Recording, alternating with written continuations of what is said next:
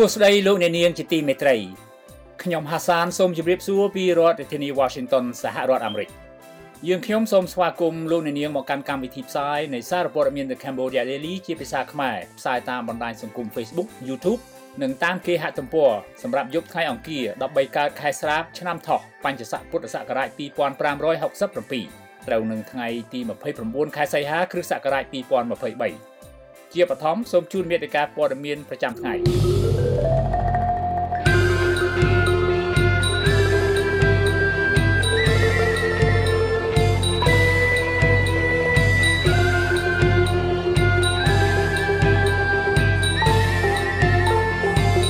សាធារណជនមិនគាំទ្រកូនលោកសខេងស្នើរឿងប័ណ្ណបើកម៉ូតូ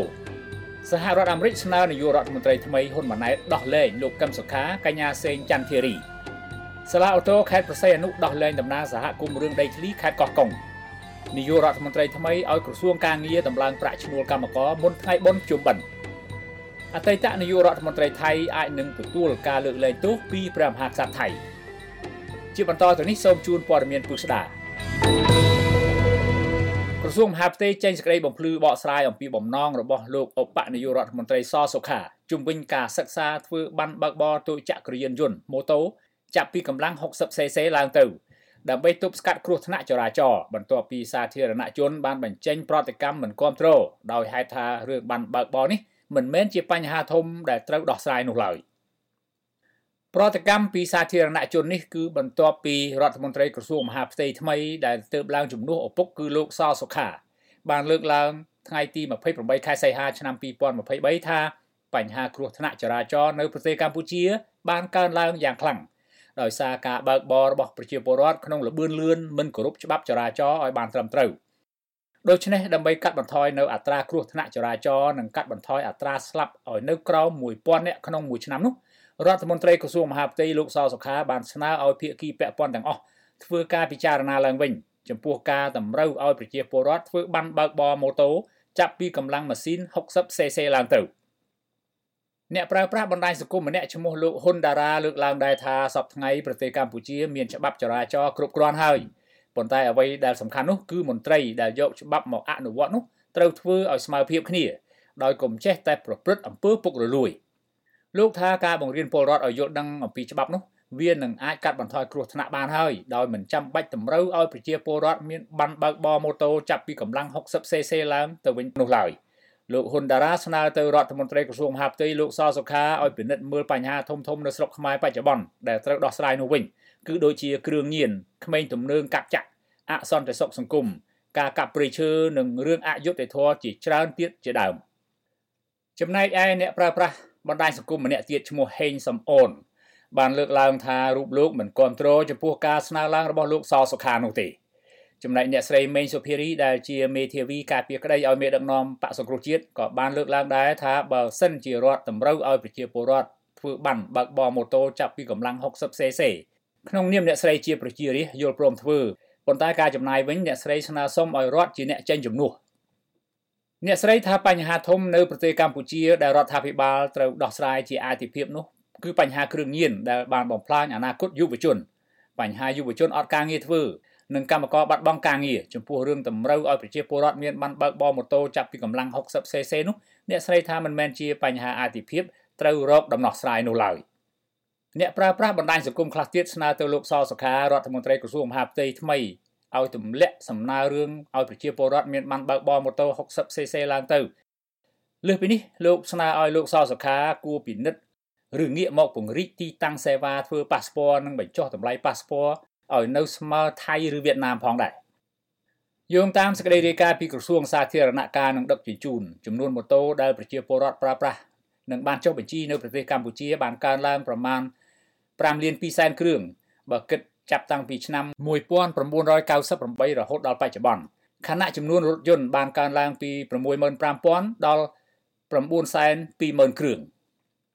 ក្រោយមានប្រតិកម្មពីមហាជនបែបនេះអ្នកនាំពាក្យក្រសួងមហាផ្ទៃចេញមកបកស្រាយបន្ថែមថាការលើកឡើងរបស់លោកសសុខាគឺចង់សង្កត់ធ្ងន់ទៅលើការសិក្សាឡើងវិញនៅបទពិសោធន៍និងលទ្ធផលនៃការអនុវត្តកន្លងមកត្រង់ចំណុចនេះអ្នកនាំពាក្យក្រសួងមហាផ្ទៃព្យាយាមពន្យល់ថាបើការសិក្សាសម្រាប់ការអនុវត្តនាពេលអនាគតរកឃើញថា គ្រោះថ្នាក់ចរាចរណ៍កើតឡើងលើអ្នកប្រើប្រាស់ទូចក្រយានយន្តម៉ូតូមានអត្រាច្រើនគួរឲ្យកត់សម្គាល់នោះទើបក្រសួងមហាផ្ទៃនឹងលើកយកមូលដ្ឋាននៃការសិក្សានេះទៅពិភាក្សាជាមួយក្រសួងសាធារណការនិងដឹកជញ្ជូនដែលមានសមត្ថកិច្ចសម្រាប់ធ្វើបានបើកបរតាមរយៈការចេញសេចក្តីប្រកាសព័ត៌មានពីការិយាល័យអ្នកនាំពាក្យក្រសួងមហាផ្ទៃនៅថ្ងៃទី29ខែសីហាបកស្រាយជុំវិញការលើកឡើងរបស់លោកស.សុខាដូច្នេះថាជារួមពុំមានលក្ខខណ្ឌដាច់ខាតឲ្យតែម៉ូតូមានកម្លាំងចាប់ពី 60cc ឡើងទៅគឺសុទ្ធតែតម្រូវឲ្យមានប័ណ្ណបើកបរនោះទេ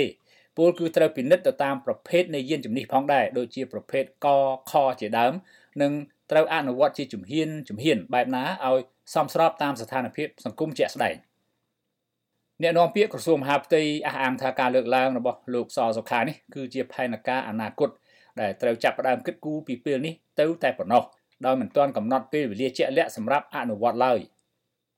លោកស.សុខាត្រូវបានតែងតាំងជារដ្ឋមន្ត្រីក្រសួងមហាផ្ទៃជំនួសលោកស.ខេងជាឪពុកបន្ទាប់ពីលោកហ៊ុនសែនបានផ្ទេរតំណែងនាយករដ្ឋមន្ត្រីឲ្យលោកហ៊ុនម៉ាណែតដែលជាកូនប្រុសច្បងបន្តវេនពីខ្លួនក្រោយពីកាន់អំណាចជិត40ឆ្នាំនៅប្រទេសកម្ពុជាបើតាមសេចក្តីរាយការណ៍គ្រោះថ្នាក់ចរាចរណ៍ក្នុងឆមាសទី1ឆ្នាំ2023នេះកើនឡើងសរុបចំនួន1548លើកដោយគ្រោះថ្នាក់នៅពេលយប់ 54% បណ្ដាលឲ្យមនុស្សស្លាប់756នាក់និងរបួស2072នាក់ក្នុងនោះរបួសធ្ងន់1332នាក់គ្រោះថ្នាក់ចរាចរណ៍នេះបើប្រៀបធៀបទៅនឹងឆមាសទី1ឆ្នាំ2022មានការថយចុះ61លើកស្មើ 4%ចំណែកអ្នកស្លាប់ថយចុះ186នាក់ស្មើ 20% និងអ្នករបួសថយចុះ163នាក់ស្មើ 7% នេះបើតាមសេចក្តីរាយការណ៍ពីអគ្គស្នងការនគរបាលជាតិកន្លងមកគណៈប្រតិភូតំណាងព្រឹទ្ធសភាសហរដ្ឋអាមេរិកស្នើនាយករដ្ឋមន្ត្រីថ្មីលោកហ៊ុនម៉ាណែតឲ្យដោះលែងប្រធានអតីតគណៈបក្សសង្គ្រោះជាតិលោកកឹមសុខានិងសកម្មជនសិទ្ធិមនុស្សសញ្ជាតិខ្មែរអាមេរិកាំងកញ្ញាសេងច័ន្ទធារីឲ្យមានសេរីភាពឡើងវិញដើម្បីបើកនៅលំហលទ្ធិប្រជាធិបតេយ្យនិងការគោរពសិទ្ធិមនុស្សនៅប្រទេសកម្ពុជាក្នុងអាណត្តិរាជរដ្ឋាភិបាលថ្មីឡើងវិញស្ថានទូតសហរដ្ឋអាមេរិកប្រចាំប្រទេសកម្ពុជាសរសេរលើទំព័រ Facebook របស់ខ្លួនកាលពីថ្ងៃទី28ខែសីហានេះថាគណៈប្រតិភូពីគណៈកម្មាធិការបែងចែកថវិកាជាតិនៃព្រឹទ្ធសភាសហរដ្ឋអាមេរិកបានជួបពិភាក្សាជាមួយនាយករដ្ឋមន្ត្រីថ្មីលោកហ៊ុនម៉ាណែតកាលពីថ្ងៃច័ន្ទម្សិលមិញដោយជំរុញឲ្យរដ្ឋាភិបាលថ្មីនេះបើកឡើងវិញនៅដំណើរការនយោបាយនិងការដោះលែងបុគ្គលនិងសកម្មជននយោបាយនានាមានលោកកឹមសុខានិងកញ្ញាសេងច័ន្ទធារីជាដើមផងដែរស្ថានទូតសហរដ្ឋអាមេរិកលើកឡើងថាក្នុងជំនួបនេះគណៈប្រតិភូសហរដ្ឋអាមេរិកបានពិភាក្សាអំពីទំនាក់ទំនងសហរដ្ឋអាមេរិកកម្ពុជានិងសន្តិសុខក្នុងតំបន់បន្ថែមទៀតដោយសង្កត់ធ្ងន់លើការបដិញ្ញាចិត្តដ៏យូរអង្វែងរបស់សហរដ្ឋអាមេរិកចំពោះប្រទេសកម្ពុជានិងបំណងប្រាថ្នារបស់ពួកគេសម្រាប់ប្រទេសដែលមានវិបុលភាពប្រជាធិបតេយ្យនិងឯករាជ្យដែលរាល់សម្លេងម្ចាស់ឆ្នោតត្រូវរត់ស្ដាប់និងគោរពដោយមើងម៉ាត់ការស្នើសុំឲ្យដោះលែងប្រធានគណៈបក្សសង្គ្រោះជាតិនិងសកម្មជនសិទ្ធិមនុស្សនេះធ្វើឡើងបន្ទាប់ពីពួកគេត្រូវបានចោទប្រកាន់និងផ្តន្ទាទោសដាក់ពន្ធនាគារយ៉ាងអយុត្តិធម៌សប្តាហ៍ថ្ងៃនេះនៅថ្ងៃទី29ខែសីហាឆ្នាំ2023នេះនាយករដ្ឋមន្ត្រីថ្មីលោកហ៊ុនម៉ាណែតលើកឡើងក្នុងពិធីជួបជាមួយគឧតកនៅព្រៃស្ពឺរាជធានីភ្នំពេញថាក្នុងពិធីជំនួបពិភាក្សារវាងលោកជាមួយប្រតិភូសហរដ្ឋអាមេរិកកាលពីថ្ងៃច័ន្ទម្សិលមិញគឺគេបង្ហាញយ៉ាងច្បាស់ថាសហរដ្ឋអាមេរិកបានទទួលស្គាល់រាជរដ្ឋាភិបាលថ្មីរបស់លោករួចហើយប៉ុន្តែលោកហ៊ុនម៉ាណែតមិនបានលើកឡើងអំពីសំណូមពរសហរដ្ឋអាមេរិកឲ្យដោះលែងប្រធានគណៈបក្សសង្គ្រោះជាតិលោកកឹមសុខានិងសកម្មជនសិទ្ធិមនុស្សកញ្ញាសេងច័ន្ទធារីនោះទេ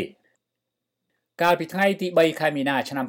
2023សាលាដំបងរាជធានីភ្នំពេញបានប្រកាសសាលក្រមសម្រេចផ្តន្ទាទោសលោកកឹមសុខាប្រធានអតីតគណៈបក្សសង្គ្រោះជាតិឲ្យជាប់ពន្ធនាគាររយៈពេល27ឆ្នាំដោយឃុំខ្លួននៅក្នុងផ្ទះមិនអនុញ្ញាតឲ្យជួបជាមួយអ្នកដទៃក្រៅពីសាច់ញាតិឡើយព្រមទាំងត្រូវដកហូតសិទ្ធិមិនឲ្យធ្វើនយោបាយអស់មួយជីវិតថែមទៀតផងចំណែកឯសកម្មជនសិទ្ធិមនុស្សសញ្ជាតិខ្មែរអាមេរិកាំងកញ្ញាសេងច័ន្ទធារីត្រូវសាលាដំបងរាជធានីភ្នំពេញផ្តន្ទាទោសដាក់ពន្ធនាគារទាំងអយុត្តិធម៌រយៈពេល6ឆ្នាំផងដែរកាលពីថ្ងៃទី14ខែមិថុនាឆ្នាំ2022កន្លងទៅពីបទរួមគំនិតក្បត់និងបទញុះញង់ឲ្យមានភាពវឹកវរធ្ងន់ធ្ងរដល់សន្តិសុខសង្គមតាក់ទងនឹងផែនការមាតុភូមិនិវត្តន៍មិនជោគជ័យរបស់លោកសំរងស៊ីកាលពីចុងឆ្នាំ2019ដោយឡែកសកម្មជននយោបាយសកម្មជនបរិស្ថានសកម្មជនសិទ្ធិមនុស្សសកម្មជនដីធ្លីជាច្រើនអ្នកផ្សេងទៀតក៏ត្រូវរងនឹងការចោទប្រកាន់និងចាប់ឃុំខ្លួនទាំងអយុត្តិធម៌ដែរ ក្នុងនោះមានសកម្មជននយោបាយនិងសកម្មជនសង្គមខ្លះដើម្បីរួចខ្លួនពីការចោទប្រកាន់ទាំងអយុត្តិធម៌នោះពួកគេសុខចិត្តនាំគ្នាចុះចូលជាមួយបកកាន់អំណាចដើម្បីមានឱកាសទទួលបានសេរីភាពឡើងវិញអតីតអ្នកទស្សនយោបាយនិងជាមន្ត្រីជាន់ខ្ពស់គណៈបក្សសង្គ្រោះជាតិលោកមេឃសវណ្ណារាប្រាប់សារព័ត៌មាន The Cambodia Daily នៅថ្ងៃនេះថាការស្នើសុំពីគណៈកម្មាធិការបែងចែកថវិកាជាតិនៃព្រឹទ្ធសភាសហរដ្ឋអាមេរិកនេះគឺជារឿងល្អបំផុតសម្រាប់ប្រទេសកម្ពុជាព្រោះថាពួកគេនឹងធ្វើសេចក្តីរាយការណ៍ជូនរដ្ឋាភិបាលសហរដ្ឋអាមេរិកដែលជាមូលដ្ឋានពិចារណាសម្រាប់ព្រឹទ្ធសភានិងរដ្ឋសភាអាមេរិកក្នុងការផ្តល់ការអនុគ្រោះសេដ្ឋកិច្ចពាណិជ្ជកម្មនិងការអនុគ្រោះពន្ធផ្សេងៗសម្រាប់រដ្ឋាភិបាលថ្មីទៅថ្ងៃមុខលោកមេសវណ្ណារាលើកឡើងថាអ្វីៗដែលពួកគេស្នើសុំនេះមិនមែនជាការជ្រៀតជ្រែកកិច្ចការផ្ទៃក្នុងប្រទេសកម្ពុជានោះទេប៉ុន្តែជាកាតព្វកិច្ចដែលមានចែងក្នុងកិច្ចព្រមព្រៀងសន្តិភាពទីក្រុងប៉ារីសឆ្នាំ1991ដើម្បីជួយជ្រោមជ្រែងប្រទេសកម្ពុជាឲ្យប្រសើរឡើងទាំងសេដ្ឋកិច្ចនយោបាយសិទ្ធិមនុស្សនិងប្រជាធិបតេយ្យដោយដែលមានចែងក្នុងរដ្ឋធម្មនុញ្ញខ្មែរមន្ត្រីជាន់ខ្ពស់គណៈបក្សសង្គ្រោះជាតិរូបនេះបញ្ជាក់ថាចំណែកឯប្រទេសកម្ពុជាខ្លួនឯងក៏ត្រូវអនុវត្តឲ្យបានត្រឹមត្រូវតាមស្មារតីនៃកិច្ចសន្យាអន្តរជាតិនេះដែរព្រោះថាការឃុំខ្លួនប្រធានគណៈបក្សសង្គ្រោះជាតិលោកកឹមសុខាការឃុំខ្លួនសកម្មជនសិទ្ធិមនុស្សកញ្ញាសេងច័ន្ទធារីនិងការឃុំខ្លួនសកម្មជនសង្គមដទៃទៀតត្រូវគេមើលឃើញថាគឺជាការអនុវត្តផ្ទុយស្រឡះពីសិទ្ធិនយោបាយនិងសិទ្ធិមូលដ្ឋានរបស់ពលរដ្ឋដែលមានចែងក្នុងរដ្ឋធម្មនុញ្ញនិងកិច្ចព្រមព្រៀងសន្តិភាពទីក្រុងប៉ារីសប្រទេសសេរីប្រជាធិបតេយ្យជាច្រើនដូចជាអាល្លឺម៉ង់បារាំងអង់គ្លេសនិងអូស្ត្រាលីជាដើមបានសម្ដែងការខកចិត្តយ៉ាងខ្លាំងនៅក្រោយការបោះឆ្នោតកាលពីថ្ងៃទី23ខែកក្កដាឆ្នាំ2023កន្លងទៅដោយសារតែពួកគេមើលឃើញថាការបោះឆ្នោតជ្រើសតាំងតំណាងរាស្ត្ររហូតបង្កើតបានជានាយករដ្ឋមន្ត្រីថ្មីនិងរដ្ឋាភិបាលថ្មីនៅពេលនេះគឺប្រព្រឹត្តទៅដោយអវត្តមានគណៈបកប្រឆាំងដែលធ្វើឲ្យប៉ះពាល់ដល់ពហុនិយមនៃដំណើរការនៃការបោះឆ្នោតយ៉ាងធ្ងន់ធ្ងរក្នុងនោះសហរដ្ឋអាមេរិកក៏បានចេញមុខប្រកាសដាក់ទណ្ឌកម្មលើប្រទេសកម្ពុជាព្រោះតែបញ្ហានេះផងដែរលោកអ្នកនាងជាទីមេត្រីលោកអ្នកនាងអាចស្វែងរកព័ត៌មានរបស់ The Cambodia Daily ជាភាសាខ្មែរដែលបានផ្សាយនៅលើ Facebook រួចមកហើយបានដោយចូលទៅកាន់គេហទំព័ររបស់យើងតាមអាសយដ្ឋាន www.cambodiadaily.com នៅក្នុងគេហទំព័រនេះលោកអ្នកនាងអាចស្វែងរកព័ត៌មានរបស់ The Cambodia Daily ទាំងភាសាខ្មែរនិងភាសាអង់គ្លេសលោកអ្នកនាងក៏អាចស្វែងរក YouTube របស់យើងតាមអាសយដ្ឋាន www.youtube.com/thecambodiadailytm ប្រសិនបើលោកអ្នកនាងយល់ថាសារព័ត៌មានមួយនេះមានប្រយោជន៍ដល់សង្គមសូមលោកអ្នកនាងជួយទ្រទ្រង់ដល់កម្មវិធីផ្សាយរបស់យើងដោយចូលទៅកាន់អាសយដ្ឋាន www.cambodiadaily.com/donate បាទសូមអរគុណសាលាឧទ្ធរខេត្តប្រសេះអនុសម្រាប់ដោះលែងតំណាងសហគមន៍រងគ្រោះដីធ្លីខេត្តកោះកុង9នាក់ឲ្យនៅក្រៅឃុំបណ្ដោះអាសន្នបន្ទាប់ពីពួកគេត្រូវតុលាការខេត្តកោះកុងចោទប្រកាន់និងឃុំខ្លួននៅពន្ធនាគារប្រមាណ2ខែការសម្រេចរបស់សាលាឧទ្ធរខេត្តប្រសេះអនុរាថ្ងៃនេះធ្វើឡើងបន្ទាប់ពីតុលាការបានបើកសវនាការសំណុំរឿងតំណាងសហគមន៍រងគ្រោះដីធ្លីទាំង9នាក់នៅព្រឹកថ្ងៃទី29ខែសីហានេះប្រជាពលរដ្ឋម្នាក់អ្នកនាងយីធីមបានប្រាប់សារព័ត៌មាន The Cambodia Daily ថាតុលាការសម្រេចឲ្យតំណាងពួកគាត់ទាំង9នាក់នៅក្រៅឃុំបណ្ដោះអាសន្នប៉ុន្តែអ្នកនាងថាក្នុងចំណោមទាំង9នាក់នេះអ្នកស្រីផាវញើងនិងតំណាងម្នាក់ទៀតពួកគាត់មិនទាន់ដឹងថាតុលាការដោះលែងឬអត់នោះទេពួកគាត់ទាំងពីរនាក់នៅមានជាប់បណ្ដឹងករណីផ្សេងទៀតបន្ទាប់ពីបានចេញតវ៉ាទាមទាររកដំណោះស្រាយនិងយុត្តិធម៌សម្រាប់អ្នកភូមិពាក់ព័ន្ធនឹងវិវាទដីធ្លីអំឡុងពេលសាលាឧទ្ធរបើកសវនាការនៅថ្ងៃនេះប្រជាពលរដ្ឋប្រមាណ100នាក់នៅខេត្តកោះកុងដែលកំពុងមានចំនួនដីធ្លីជាមួយអង្គការហេងហ៊ុយក៏បាននាំគ្នាឡើងទៅប្រមូលផ្ដុំនៅខាងមុខសាលាឧទ្ធរខេត្តប្រសេះអនុដើម្បីទាមទារឲ្យតុលាការទម្លាក់ចោលបទចោទប្រកាន់និងដោះលែងតំណាងពួកគេ9នាក់ឲ្យមានសេរីភាពឡើងវិញតំណាងពួកគេទាំង9នាក់នោះមានអ្នកស្រីដេតហួរអ្នកស្រីយឿនខ្មៅលោកសុកជ័យលោកហេងជ័យតំណាងសហគមន៍175អ្នកស្រីផាវញើងអ្នកស្រីយីគុនធាតំណាងសហគមន៍955អ្នកស្រីទីនតាំងនិងលោកឡាំងជីវប្រជាពលរដ្ឋទៅប្រមូលផ្ដុំតវ៉ានិងឃ្លាំមើលសវនាការនៅខាងមុខសាលាឧទ្ធរខេត្តប្រសេះអនុប្រមាណ100នាក់ដោយមកពី3ឃុំក្នុងនោះមានឃុំជីខលើឃុំដងពេងឃុំជីខក្រោមស្រុកស្រែអំបិលខេត្តកោះកុងចំណែកប្រធានសមាគមសម្ព័ន្ធសហគមន៍កសិករកម្ពុជា CCFC លោកថេងសាវឿនបានសរសេរលើ Facebook របស់ខ្លួននៅថ្ងៃនេះដោយសម្ដែងនៅការស្វាគមន៍ចំពោះសហគមន៍ដីធ្លី9នាក់ខេត្តកោះកុងដែលត្រូវបានដោះលែងឲ្យនៅក្រៅឃុំបណ្ដោះអាសន្នជួបជុំគ្រួសារនិងមានសេរីភាពឡើងវិញលោកបញ្ជាក់ថាទោះបីជា ត្រូវគេជេរស្ដីរិះគន់និងចោទប្រកាន់យ៉ាងណាក៏ដោយប៉ុន្តែអ្វីដែលសំខាន់នោះគឺការទទួលបានសេរីភាពរបស់តំណាងសហគមន៍ទាំង9នាក់លោកថេងសវឿនថាមូលហេតុដែលលោកលើកឡើងបែបនេះគឺដោយសារលោកបានដឹងអំពីស្ថានភាពនៃអ្នកធ្លាប់ជាប់ឃុំដូច្នេះការជួយធ្វើអន្តរាគមន៍ដល់តំណាងសហគមន៍ទាំង9នាក់វាជាការទទួលខុសត្រូវគិតគូរសម្រាប់សមាជិកខ្លួនដោយមិនអាចឲ្យពួកគាត់ជួបរងការលំបាកដោយនោះក្នុងនាមមេដឹកនាំម្នាក់នោះទេទោះជាយ៉ាងណាក្តីសហគមន៍រងគ្រោះដីធ្លីនៅខេត្តកោះកុងមិនមែនស្នើទៅសាលាឧទ្ធរខេត្តប្រសេអនុនោះទេកាលពីថ្ងៃទី26ខែសីហាពួកគេក៏បានស្នើទៅលោកហ៊ុនម៉ាណែតឲ្យជួយធ្វើអន្តរាគមន៍ដោះលែងតំណាងពួកគេ9នាក់ដែរប៉ុន្តែមកដល់ពេលនេះមិនមានកិច្ចអន្តរាគមន៍ណាមួយពីលោកហ៊ុនម៉ាណែតនៅឡើយទេទោះបីជាចំនួនដីធ្លីនេះបានកើតឡើងតាំងពីជំនាន់លោកហ៊ុនសែនដែលជាឪពុករបស់លោកដឹកនាំមកម្លេះការចាប់ខ្លួនតំណាងសហគមន៍រងគ្រោះដីធ្លីទាំង9នាក់នេះកើតឡើងអំឡុងពេលពួកគេបាននាំគ្នាឡើងទៅក្រុងភ្នំពេញដាក់ញត្តិទៅក្រសួងយុតិធម៌កាលពីចុងខែមិថុនាឆ្នាំ2023ដើម្បីស្នើទៅរដ្ឋមន្ត្រីក្រសួងយុតិធម៌លោកកើតរិទ្ធឲ្យជួយរកកិច្ចអន្តរាគមន៍ទៅតុលាការខេត្តកោះកុងឲ្យទម្លាក់ចោលបទចោទប្រកាន់លើអ្នកភូមិ30នាក់ដែលត្រូវបានអង្គការ2នាក់ប្តឹងពួកគេបន្ទាប់ពីរំលោភដីធ្លីពួកគេដែលធ្លាប់អាស្រ័យផលនោះក្រមពលរដ្ឋទាំងនោះមានចំនួនដីធ្លីជាមួយអង្គការហេងហ៊ុយតាំងពីឆ្នាំ2007មកម្លេះដោយក្រុមអង្គការទាំងពីរនាក់នេះបានរំលោភដីធ្លីពួកគេដែលបានអាស្រ័យផលតាំងពីដូនតាមកនាយករដ្ឋមន្ត្រីខ្មែរដែលត្រូវឪពុកលើកបន្ទប់លោកហ៊ុនម៉ាណែតបញ្ជាឲ្យក្រសួងការងារនិងបណ្ដុះបណ្ដាលវិជ្ជាជីវៈតម្លើងប្រាក់ឈ្នួលអបបរមាសម្រាប់កម្មករនិងនិយោជិតក្នុងវិស័យសម្លៀកបំពាក់ដេរស្បែកជើងនិងផលិតផលធ្វើដំណើរឲ្យបានមុនឱកាសបុណ្យភ្ជុំបិណ្ឌនៅចុងខែតុលាឆ្នាំ2023ខាងមុខនេះនាយករដ្ឋមន្ត្រីអាណត្តិថ្មីលោកហ៊ុនម៉ាណែតលើកឡើងក្នុងពិធីជួបជាមួយកម្មករនិយោជិតនៅតំបន់ព្រៃស្ពឺរាជធានីភ្នំពេញនៅថ្ងៃទី29ខែសីហាឆ្នាំ2023នេះថាត្រូវធ្វើឡើងសម្រាប់ឆ្នាំ2024ខាងមុខឲ្យបានឆាប់ទោះតិចឬច្រើនក៏ដោយលោកហ៊ុនម៉ាណែតអះអាងថាក្រសួងការងារមានភារកិច្ចសម្របសម្រួលការពិភាក្សាប្រាក់ឈ្នួលអបបរមាជូនឲ្យកម្មករនិយោជិតក្នុងវិស័យផ្នែកវាយនភ័ណ្ឌកាត់ដេរដោយឈលលើលក្ខណៈវិទ្យាសាស្ត្រនិងលក្ខណៈវិនិច្ឆ័យដែលមានចែងក្នុងច្បាប់ស្តីអំពីប្រាក់ឈ្នួលអបបរមាលោកហ៊ុនម៉ាណែតបញ្ជាក់ថារដ្ឋាភិបាលរបស់លោកក៏នឹងអនុវត្តគោលនយោបាយពង្រីកបេឡាជាតិសន្តិសុខសង្គមបសសភ្លាមដែរដល់អ្នកដែលនៅក្នុងបន្ទុករបស់កម្មករនិយោជិតថែមទៀតព្រោះថាកន្លងមកកម្មករនិយោជិតទទួលបានបេឡាជាតិសន្តិសុខសង្គមសម្រាប់តែខ្លួនឯងប៉ុណ្ណោះប៉ុន្តែនៅពេលនេះកម្មករនិយោជិតក៏អាចទទួលបេឡាជាតិសន្តិសុខសង្គមសម្រាប់សមាជិកគ្រួសារក្នុងបន្ទុកផងដែរដែលគ្រាន់តែតម្រូវឲ្យពួកគេបង់ប្រាក់ប្រចាំខែ 12,000 រៀលប៉ុណ្ណោះការអះអាងនេះធ្វើឡើងដើម្បីបង្ហាញអំពីការលើកកម្ពស់ប្រាក់ឈ្នួលអបបរមានិងជីវភាពរស់នៅរបស់កម្មករនិយោជិតខ្មែរឲ្យបានសមរម្យទៅថ្ងៃមុខសម្រាប់ការដឹកនាំរដ្ឋាភិបាលថ្មីដែលទើបនឹងចាប់ផ្ដើមអនុវត្តការងារនៅដើមអាណត្តិឆ្នាំ2023នេះ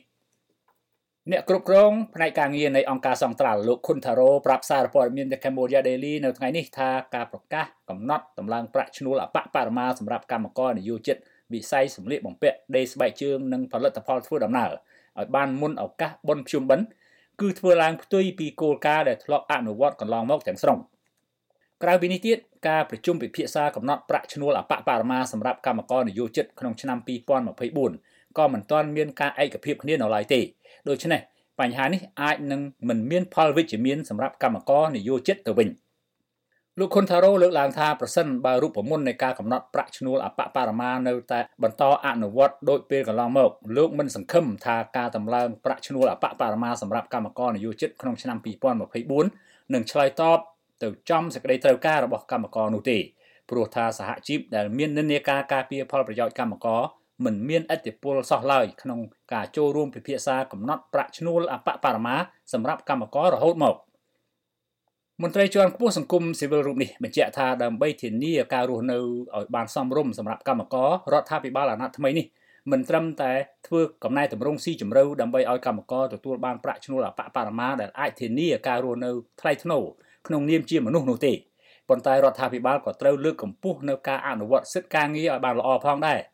ត្បិតកន្លងមកសិទ្ធិការងារចំពោះកម្មករនិយោជិតបានរងនៅការរំលោភបំពានយ៉ាងធ្ងន់ធ្ងរពីភាគីនិយោជកដោយគ្មានការជួយធ្វើអន្តរាគមន៍ពីស្ថាប័នពាក់ព័ន្ធឡើយ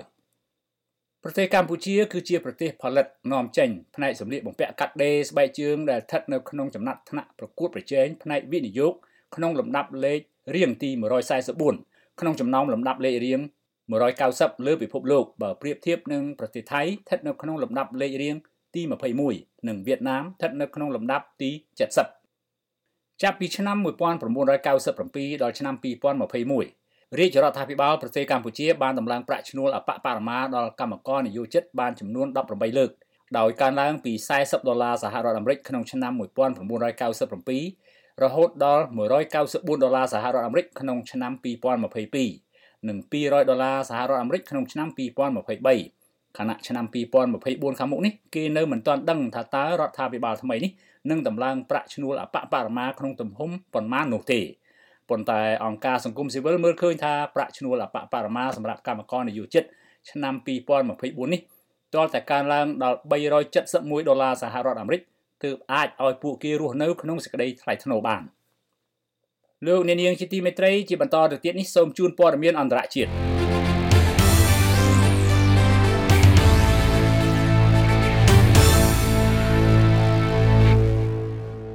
អ្នកស្រីផែថងឋានឈិនវ៉ាត់កូនស្រីអតីតនាយករដ្ឋមន្ត្រីថាក់ស៊ីនឈិនវ៉ាត់ជាអ្នកនយោបាយដ៏មានឥទ្ធិពលនៃបកភឿថៃ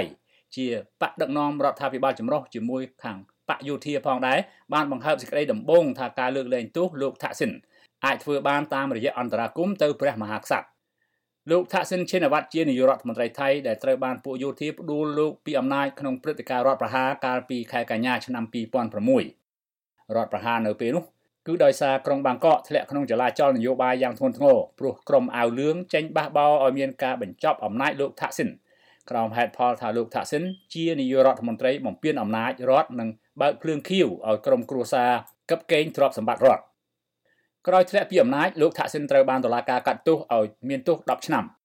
ចាប់ពីនោះមកលោកថាក់ស៊ីនរស់នៅក្រៅប្រទេសរហូតដល់ថ្ងៃទី22ខែសីហាឆ្នាំ2023នេះទើបលោកសម្រេចចូលប្រទេសវិញក្នុងបរិយាកាសសម្របសម្រួលជាមួយពួកយោធាគណៈបកភឿថៃដែលលោកថាក់ស៊ីនជាប្រធានបកតាមព្រឹត្តន័យបានឡើងជាបកដឹកនាំរដ្ឋាភិបាលចម្រុះ11គណៈបកដែលក្នុងនោះក៏មានបករបស់ពួកយោធាផងដែរដែលធ្លាប់ធ្វើរដ្ឋប្រហារទម្លាក់លោកថាក់ស៊ីននាឆ្នាំ2006និងពួកយោធាធ្វើរដ្ឋប្រហារទម្លាក់អ្នកស្រីយីងឡាក់ប្អូនស្រីបង្កើតរបស់លោកនៅឆ្នាំ2014ផងដែរផែថងឋានបាននិយាយថាអ្នកនាងមិនទាន់បានឃើញឯកសារណាមួយពាក់ព័ន្ធនឹងសំណើសុំព្រះរាជទានលើកលែងទោសពីព្រះមហាក្សត្រថៃសម្រាប់ឪពុករបស់ខ្លួននៅឡើយទេតែអ្នកស្រីបានបន្ថែមថាដំណើរការបែបនេះត្រូវប្រើពេលវេលាយូរហើយក៏វាអាស្រ័យតែទៅលើឪពុករបស់នាងផងដែរអ្នកស្រីផែថងឋានជាសមាជិកជាន់ខ្ពស់ម្នាក់នៃគណៈបកភឿថៃដែលបច្ចុប្បន្នកំពុងដឹកនាំរដ្ឋាភិបាលថ្មីនៃប្រទេសថៃមិនបាននិយាយចំទេថានឹងមានការស្នើសុំលើកលែងទោសពីព្រះមហាក្សត្រចំពោះឪពុករបស់អ្នកនាងដែលទើបតែត្រឡប់ចូលស្រុកវិញកាលពីសប្តាហ៍មុននៅពេលណាពិតប្រាកដនោះទេភ្លាមក្រោយពេលមកដល់ប្រទេសថៃវិញលោកថាក់ស៊ីនត្រូវបានតុលាការកំពូលបង្គាប់ឲ្យនាំខ្លួនលោកទៅឃុំក្នុងពន្ធនាគារតែបានមួយយប់លោកថាក់ស៊ីនត្រូវបានគេបញ្ជូនទៅសម្រាកនៅមន្ទីរពេទ្យករណីលោកធ្លាក់ខ្លួនឈឺលោកថាក់ស៊ីនវ័យ74ឆ្នាំកំពុងសម្រាកព្យាបាលនៅមន្ទីរពេទ្យប៉ូលីសដែលអ្នកស្រីផែថងឋានបានប្រាប់ក្រុមអ្នកសារព័ត៌មានថាអ្នកស្រីបារម្ភអំពីស្ថានភាពជំងឺបេះដូងរបស់លោកថាក់ស៊ីន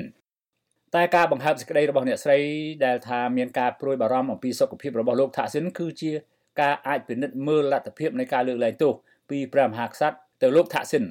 ដែលជាលើកដំបូងចាប់តាំងពីលោកថាក់ស៊ីនវិលចូលប្រទេសថៃវិញកាលពីថ្ងៃទី22ខែសីហាជាថ្ងៃដែលអតីតនាយករដ្ឋមន្ត្រីថៃរូបនេះបញ្ចប់ការរស់នៅក្រៅប្រទេសរយៈពេល17ឆ្នាំអ្នកស្រីផែថងឋានបានប្រាប់អ្នកសារព័ត៌មានថាការធ្វើសំណើសុំការលើកលែងទោសពីព្រះមហាក្សត្រនឹងអាស្រ័យទៅលើលោកថាក់ស៊ីននេះហើយដែលអ្នកសង្កេតការយល់ថាអ្នកស្រីផែថងឋានបង្ហើបនៅបំណងដែលអាចធ្វើបានដើម្បីលោកថាក់ស៊ីនជាឪពុកអាចទទួលបានការលើកលែងទោសទោះជាបែបនេះក៏ដោយការទទួលបានការលើកលែងទោសពីព្រះមហាក្សត្រដើម្បីឲ្យលោកថាក់ស៊ីនមានសេរីភាពឡើងវិញអាចមិនមែនជារឿងស្មុគស្មាញខ្លាំងពេកនោះទេខណៈលោកស៊ីថាថាវីស៊ីនមកពីបកភឿថៃជានាយករដ្ឋមន្ត្រីនៃរដ្ឋាភិបាលចម្រុះ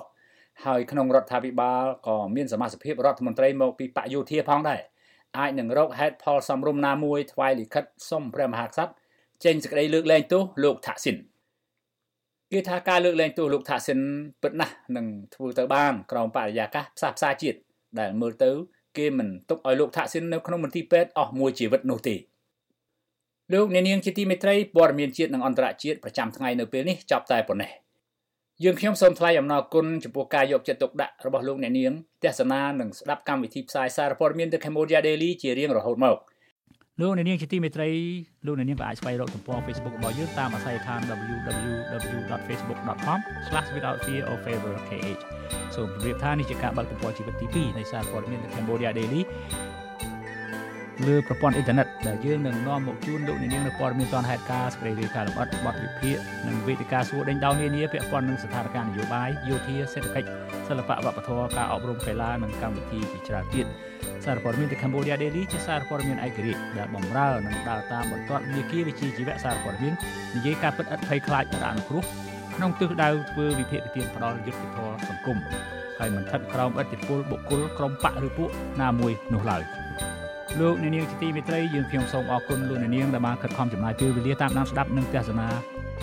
កម្មវិធីផ្សាយសារព័ត៌មាន Cambodia Daily តាមបណ្ដាញសង្គម Facebook យើងនឹងវិលមកជួបលោកអ្នកនាងទៀតនៅថ្ងៃស្អែកប្រសិនបើលោកអ្នកនាងមានសំណួរឬយោបល់សូមសរសេរទៅកាន់កម្មវិធីផ្សាយរបស់យើងតាមអាស័យដ្ឋាន www.facebook.com/withoutfearorfavorkh សូមជូនពរលោកអ្នកនាងឲ្យបានប្រកបតែសេចក្តីសុខសេចក្តីចម្រើនគ្រប់ទិវារាត្រីសូមជម្រាបលា